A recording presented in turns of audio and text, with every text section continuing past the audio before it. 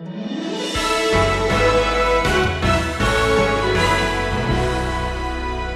will be Timothy whom Paul sends to the Corinthians. To put them in remembrance, Paul writes, of my ways which are in Christ. It was Timothy who was sent to the Philippian believers, along with a commendation from Paul that read, for I have no one else of kindred spirit. Surely this kind of commitment and insight and passion and faithfulness would be the result of 3 and 4 and 5 generations of godly Christianity. I mean, that's how you get into the gallery of grace, right? Wrong.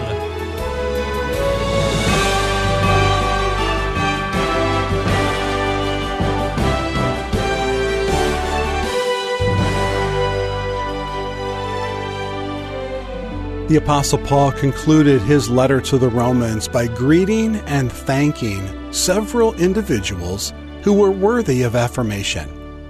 Paul also wanted them to understand that it wasn't so much about their greatness. It was God who really deserved the credit. Stephen Davey has called this series, When the Roll is Called Up Yonder. But this roll of godly saints is a testimony of God's grace. We're going to learn more about that in this lesson called A Gallery of Grace. This is Wisdom for the Heart. Open your Bible to Romans 16 and join Stephen for today's message from God's Word. It's interesting, you go to a museum where the famous works of many artists, famous etchings and carvings, sculpted works of bronze and marble, along with the famous paintings that people clamor to own. And it got me to thinking, what I find most fascinating is that God considers His greatest masterpieces to be made of flesh and blood. His greatest works are clothed in skin. You, ladies and gentlemen, are His greatest living, breathing masterpieces known to mankind. To the Ephesians, Paul wrote that we are God's workmanship, from the word poema. Literally, we are God's poetry. We are God's works of art. If you want to visit the greatest gallery of master works, just come to church and look around. Look at the masterpiece sitting next to you or behind you. Don't look too shocked when you look. In front of you, smile, don't stare. You happen to be the greatest masterpieces of God's grace. The most priceless works of art are the redeemed. Men and women of all ages, created with the master strokes of grace, people who now belong to the great artist, the greatest of all, Jesus Christ. Now, we have been studying Romans chapter 16, and we have been basically working our way through this gallery of grace. We've been introduced to one man and woman after another. They're part of the church at Rome. You could think of the church at Rome as the best art gallery around that known world. But in Paul's closing greetings, after now we have worked our way through his severe warnings, we arrive at verse 21 where he will send greetings. However, these hellos are not from Paul. These particular greetings are from other believers who are in Corinth, sending their greetings back to the believers in Rome. You could call this particular section a part of the Corinthian gallery of grace. Let's work our way through a few verses. Timothy, my fellow worker, greets you, Paul writes in verse 21. Now, without a doubt, we can say a lot about Timothy, but Timothy was closer to Paul than any other person on the planet, wasn't he? Paul poured weeks and months and years into discipling this young man who would go on to lead several churches that Paul would help plant, as well as the renowned church in Ephesus. Timothy, you may remember, was the son of a racially mixed marriage and also a mixed marriage of belief. His father was an unbelieving Greek. His mother was a Jewess. And Paul's 2 letters to Timothy were never told when Timothy came to faith in Jesus Christ. But if you put the clues together, he and his mother and grandmother would have heard the gospel when Paul came to Lystra on Paul's first missionary journey. They heard Paul deliver the news that Jesus had fulfilled the messianic prophecies of the Old Testament. Lois and Eunice had poured the Old Testament scriptures into Timothy's heart and life after he was born and throughout his early years. They saw it validated in the gospel of Christ through Paul's preaching. They also saw it validated through the miracles of Paul, which Hebrews tells us authenticated the message of grace through that apostolic community who were endowed with special miraculous power. Paul, there in Lystra, settled his gaze on a crippled man. A man, the text tells us, was crippled from his birth, from his mother's womb. He was born lame. And Paul said to him, "Stand upright on your feet." And the text says, the man leaped up and began to walk. Now that had everybody's attention, as Paul delivered the gospel that this is from the power of Christ, whom I represent, and this new era of grace. The citizens, in fact, of Lystra assumed the gods had come to earth. And so they nicknamed Paul and Barnabas Zeus and Jupiter and began to worship them. And it took some effort of Paul to stop the worship of them, saying, "We're just ordinary men. Stop." And they finally did. In fact, the text tells us that Jews came from Antioch who were upset with Paul and Barnabas and the gospel of Christ. They stirred up the crowd. And the same crowd, if you can imagine it, that was worshiping Paul and Barnabas now gathers stones and stone Paul, assuming they've stoned him to death. They drag him out of the city and they leave him for dead. The text tells us, as the story continues, that Paul arose. The same word used of Christ's resurrection. Many believe that he rose from the dead. He arose and he went back into the city. Now that's where Paul's testimony is different than mine would be. I would arise and leave the city. Paul arose and returned to the city and preached, and there was great fruit. After that second missionary journey, this young man, now 21 years of age, named Timothy, followed Paul and became his associate, which means that somewhere 21 years earlier, something significant had happened. His mother, Timothy's mother, who had violated the law of God by marrying an unbelieving Gentile, offered her prayer and hope in the naming of her son Timothy, which means honoring God. She had poured her life into that young boy, teaching him the Old Testament scriptures, and Timothy would later grow up and fulfill that prayer as she also came to faith in Christ, who would fulfill all Old Testament prophecy regarding the Messiah. Let me, before I move on, say something about this particular masterpiece of grace. A son born to a believing woman and an unbelieving father. The absence of a godly father does not erase the power of God the Father. The work of God's grace in your life is not genetic. It is supernatural.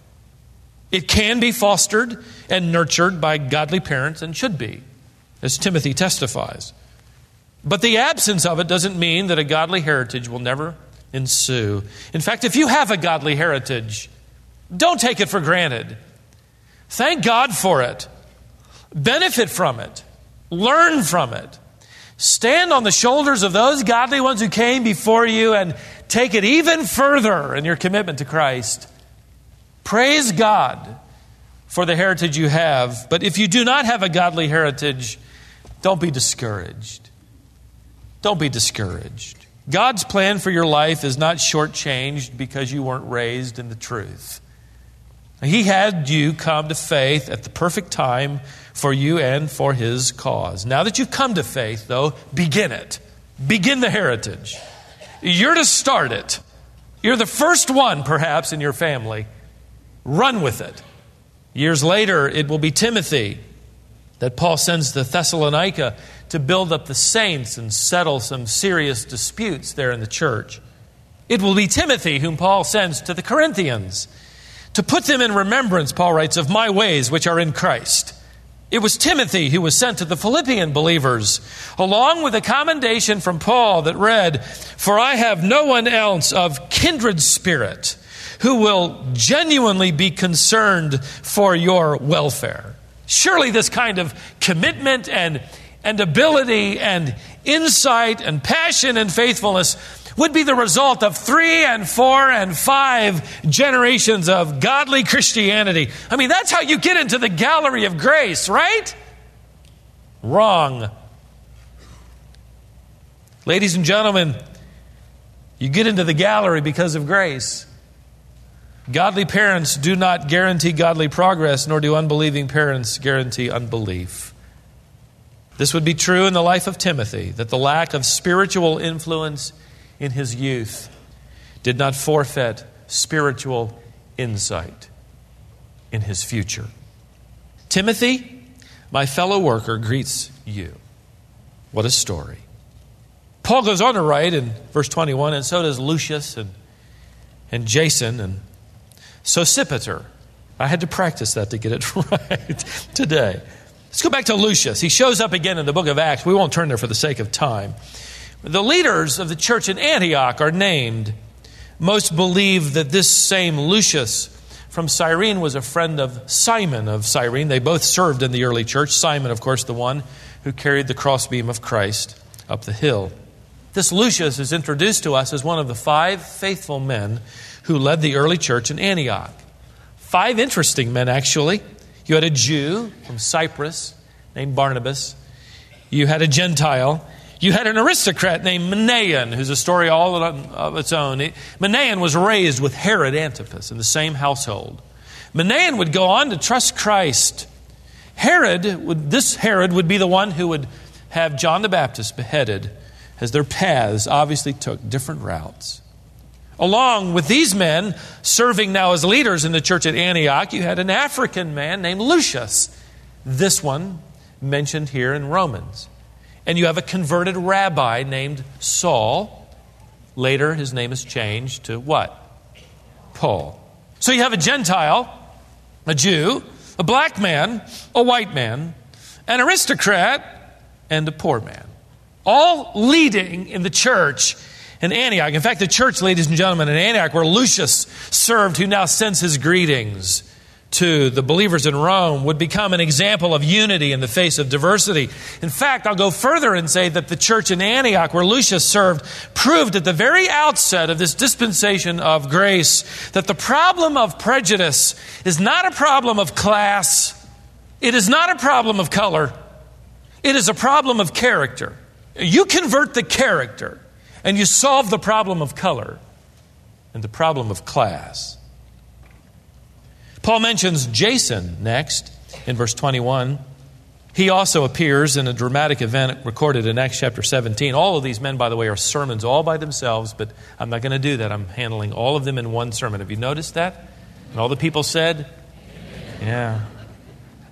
Luke says the Jews formed a mob, and they set the city in an uproar. And coming upon the house of Jason, they were seeking to bring them out to the people. Let me just read it to you for the sake of time. Evidently, Paul and Silas have hidden in the house of Jason as this mob is created to kill them. And then they slip out evidently the back door because they're not found. And we know that they were searched for throughout the whole house because the text says, and when the mob did not find them, they began dragging Jason and some brethren before the city authorities, shouting, "These men who have upset the whole world have come here also, and Jason has welcomed them." Can you imagine this scene? What a testimony. Luke goes on to record in verse 7, and they all act contrary to the decrees of Caesar, saying that there is another king, Jesus. Isn't that wonderful? And they stirred up the crowd and the city authorities who heard these things. And when they had received a pledge from Jason, literally bail, when they received bail from Jason and the others, they released him. Now, the courage of Jason doesn't need much commentary. He evidently lived to tell the story, of course. No doubt gained great respect in the early church. But he was a man who put his life on the line for the Apostle Paul and the gospel of Christ. And he became associated with these who were known by the city in this wonderful testimony of those who are upsetting the whole world. That was their testimony. They're upsetting the whole world. And what of Christianity today? We live in the opposite era, don't we? Where we don't want to upset anybody with the gospel. Let's make Christianity a pleasant thing. Let's advertise Christianity as an easy thing to switch to for people who want to just try Jesus out. Saw a bumper sticker this last week. Try Jesus. You don't try Jesus. You trust him. And then he revolutionizes your life. Ladies and gentlemen, when I invited Jesus Christ into my life, I invited trouble. When you invited Jesus Christ into your life, you invited pressure, like the world knows nothing of. Your struggles are greater now that you know the truth, now that you follow the way, now that you have been exposed to the light, than had you remained in darkness. We advertise Christianity with some sort of incentive that is easy. No, it isn't. Suddenly you can no longer go with the flow. You can't float downstream with all the other dead fish. Now you swim upstream. And that's hard and challenging. And as I reread these stories surrounding these men and this wonderful content of their lives, it struck me, it occurred to me that wherever Paul went, a riot broke out. Now, wouldn't that be something for church? You want to join this church? Great, here's your riot gear. And before you join, you need to go down the hallway and take the class on how to bandage open wounds. How to handle persecution with perseverance is across the hall. Now, wherever the church in America goes, it has come to expect appreciation and deference and applause and a seat at the table. Is our gospel so diluted that nowhere in it is any truth that would give our world even the slightest case of heartburn? What did Jesus Christ mean when he said they're going to hate you like they hated me? It makes me ask the question, does anybody hate me because of the gospel of Jesus Christ? Well, ask Jason what it was like to deny himself, take up his cross, and follow after Christ. Because he put his life on the line and he did it. And he now is one of the masterpieces in this gallery of grace. The next name is Sosipater, or the shortened name Sopater. He was one of the Bereans who heard Paul preach in Acts chapter 17. He listened. He went back to the scriptures to see if those things were what? Were so. And after confirming that Paul's message was the truth, he was among those who placed his faith in Christ and entered the living church. Now, verse 22. I, Tertius, who write this letter, greet you in the Lord. It's interesting because it's at this point that we uncover the truth that Paul isn't writing the letter with his own hand. He's dictating the letter. And Tertius is the man, the secretary, as it were, who's writing down the letter. A man in the household, many believe, of Gaius, who's writing down whatever Paul is saying to the Romans. And here there's this parenthesis. He sort of stuffs in his greeting. Many believe that Paul was kind enough to allow him to include that greeting, which would have been a custom. And also, there is the belief that Paul was afflicted with the oriental eye disease, ophthalmia, contracted in the lowlands of Pamphylia during his first missionary journey, which brought on near blindness. Perhaps this was his thorn in the flesh. We don't know for sure, but there seems to be evidence to this. To the Corinthians, he wrote, "This greeting is in my own hand." In other words, someone dictated the letter, and he simply picked up the quill and wrote a few greetings there at the end. Near the end of his letter to the Galatians, Paul wrote, "You see with what large letters I am writing to you with my own hand." With my own hand. Because of apparent physical difficulty, maybe it was his eyesight. Paul, when he did pick up the pen, had to write with large letters so he could see what he was writing. Now Paul is dictating the epistle to the Romans to this one known as Tertius. What a privilege for Tertius, isn't it? Consider that. Paul evidently allowing him now to pen his own greeting. I, Tertius, who write this letter, greet you in the Lord. What's even more significant, ladies and gentlemen, is that Tertius isn't a name. It's a number. The Roman masters identified their servants, oftentimes, according to the Oriental custom, by number. Now, in the Roman culture, the name Primus would have been like Mr. This was the title of distinction. It meant literally first man. It means first. This first man above the others was given the responsibility to manage the household. He was in charge of the marketing and the purchasing. By the way, this is the position that Joseph was elevated to in Potiphar's house. He was first man. He managed his household. Now, in Paul's day, this man would have simply been referred to as Primus. The second And third and fourth servants were also given names as numbers, and they had responsibilities in descending importance. After Primus was Secundus. And Paul in one letter greets a Secundus, simply means second man.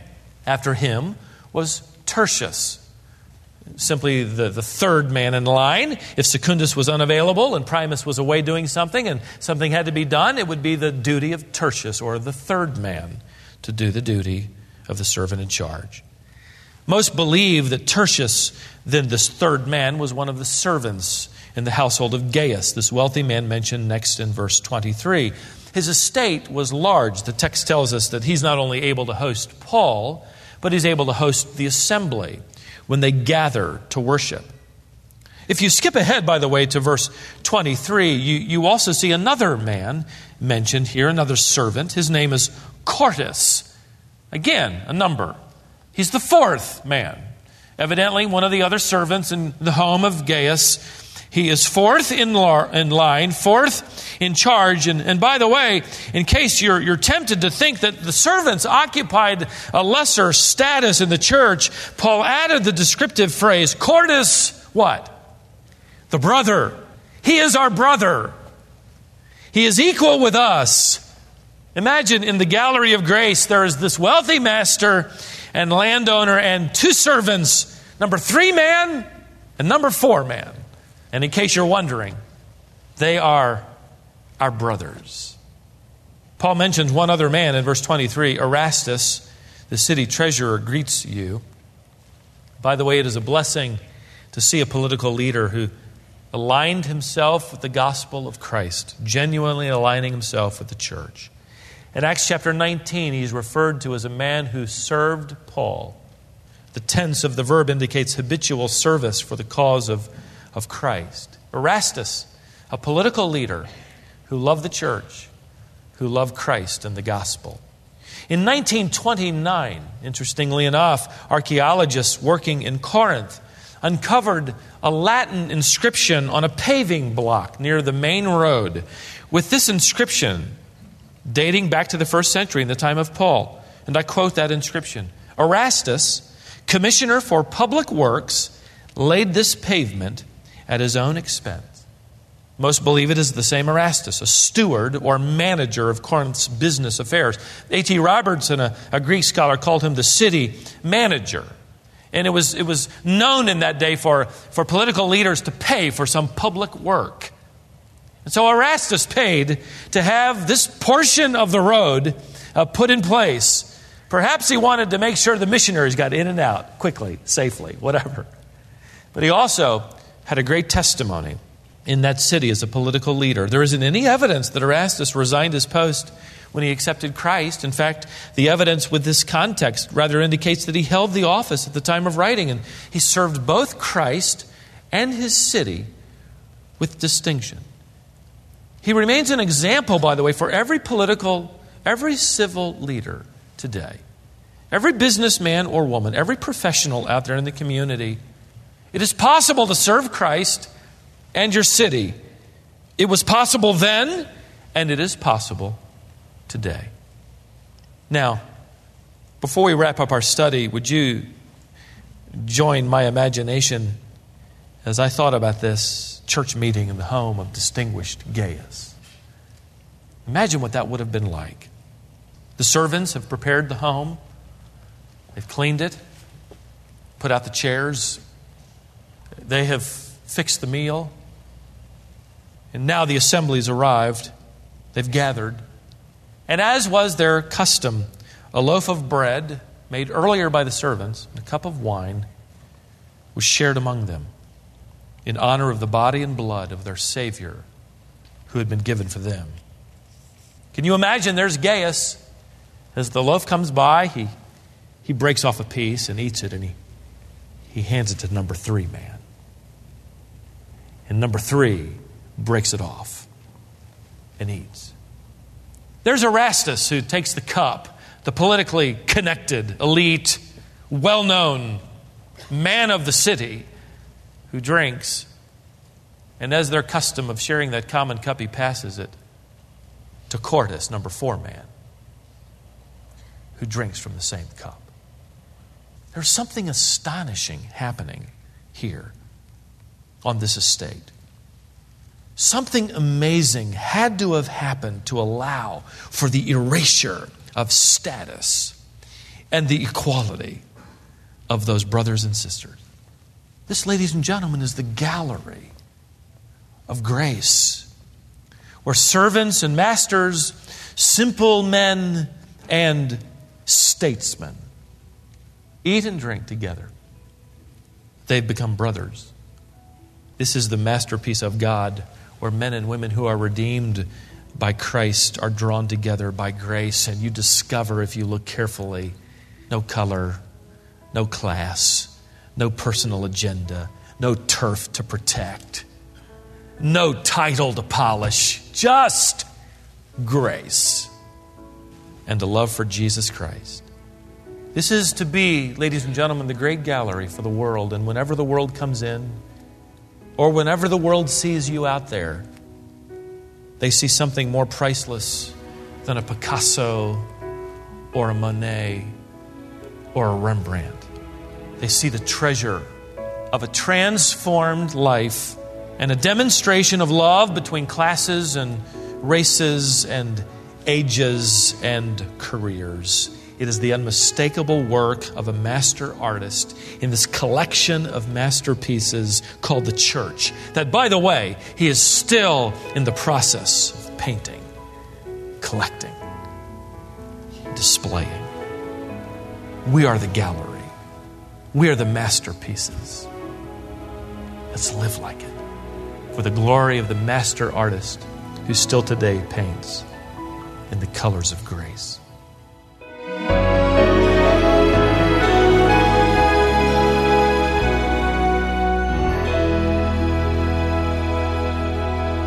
With that prayer, Stephen wraps up this series from Romans 16 entitled, When the Roll is Called Up Yonder. I want to remind you of a couple of things while this series is still fresh in your mind. First, this series is available as a set of CDs that you can add to your library of Christian resources. Give us a call today at 866-48-BIBLE, and we can give you personalized help in obtaining this resource. We also have this series posted to our website and our smartphone app. If you ever miss a lesson but want to stay current, you can go online and get caught up. That website, once again, is wisdomonline.org. Next time we're with you, Stephen will begin a series called Postcards from John. He'll take you verse by verse through 2nd and 3rd John. Be sure and join us here on Wisdom for the Heart.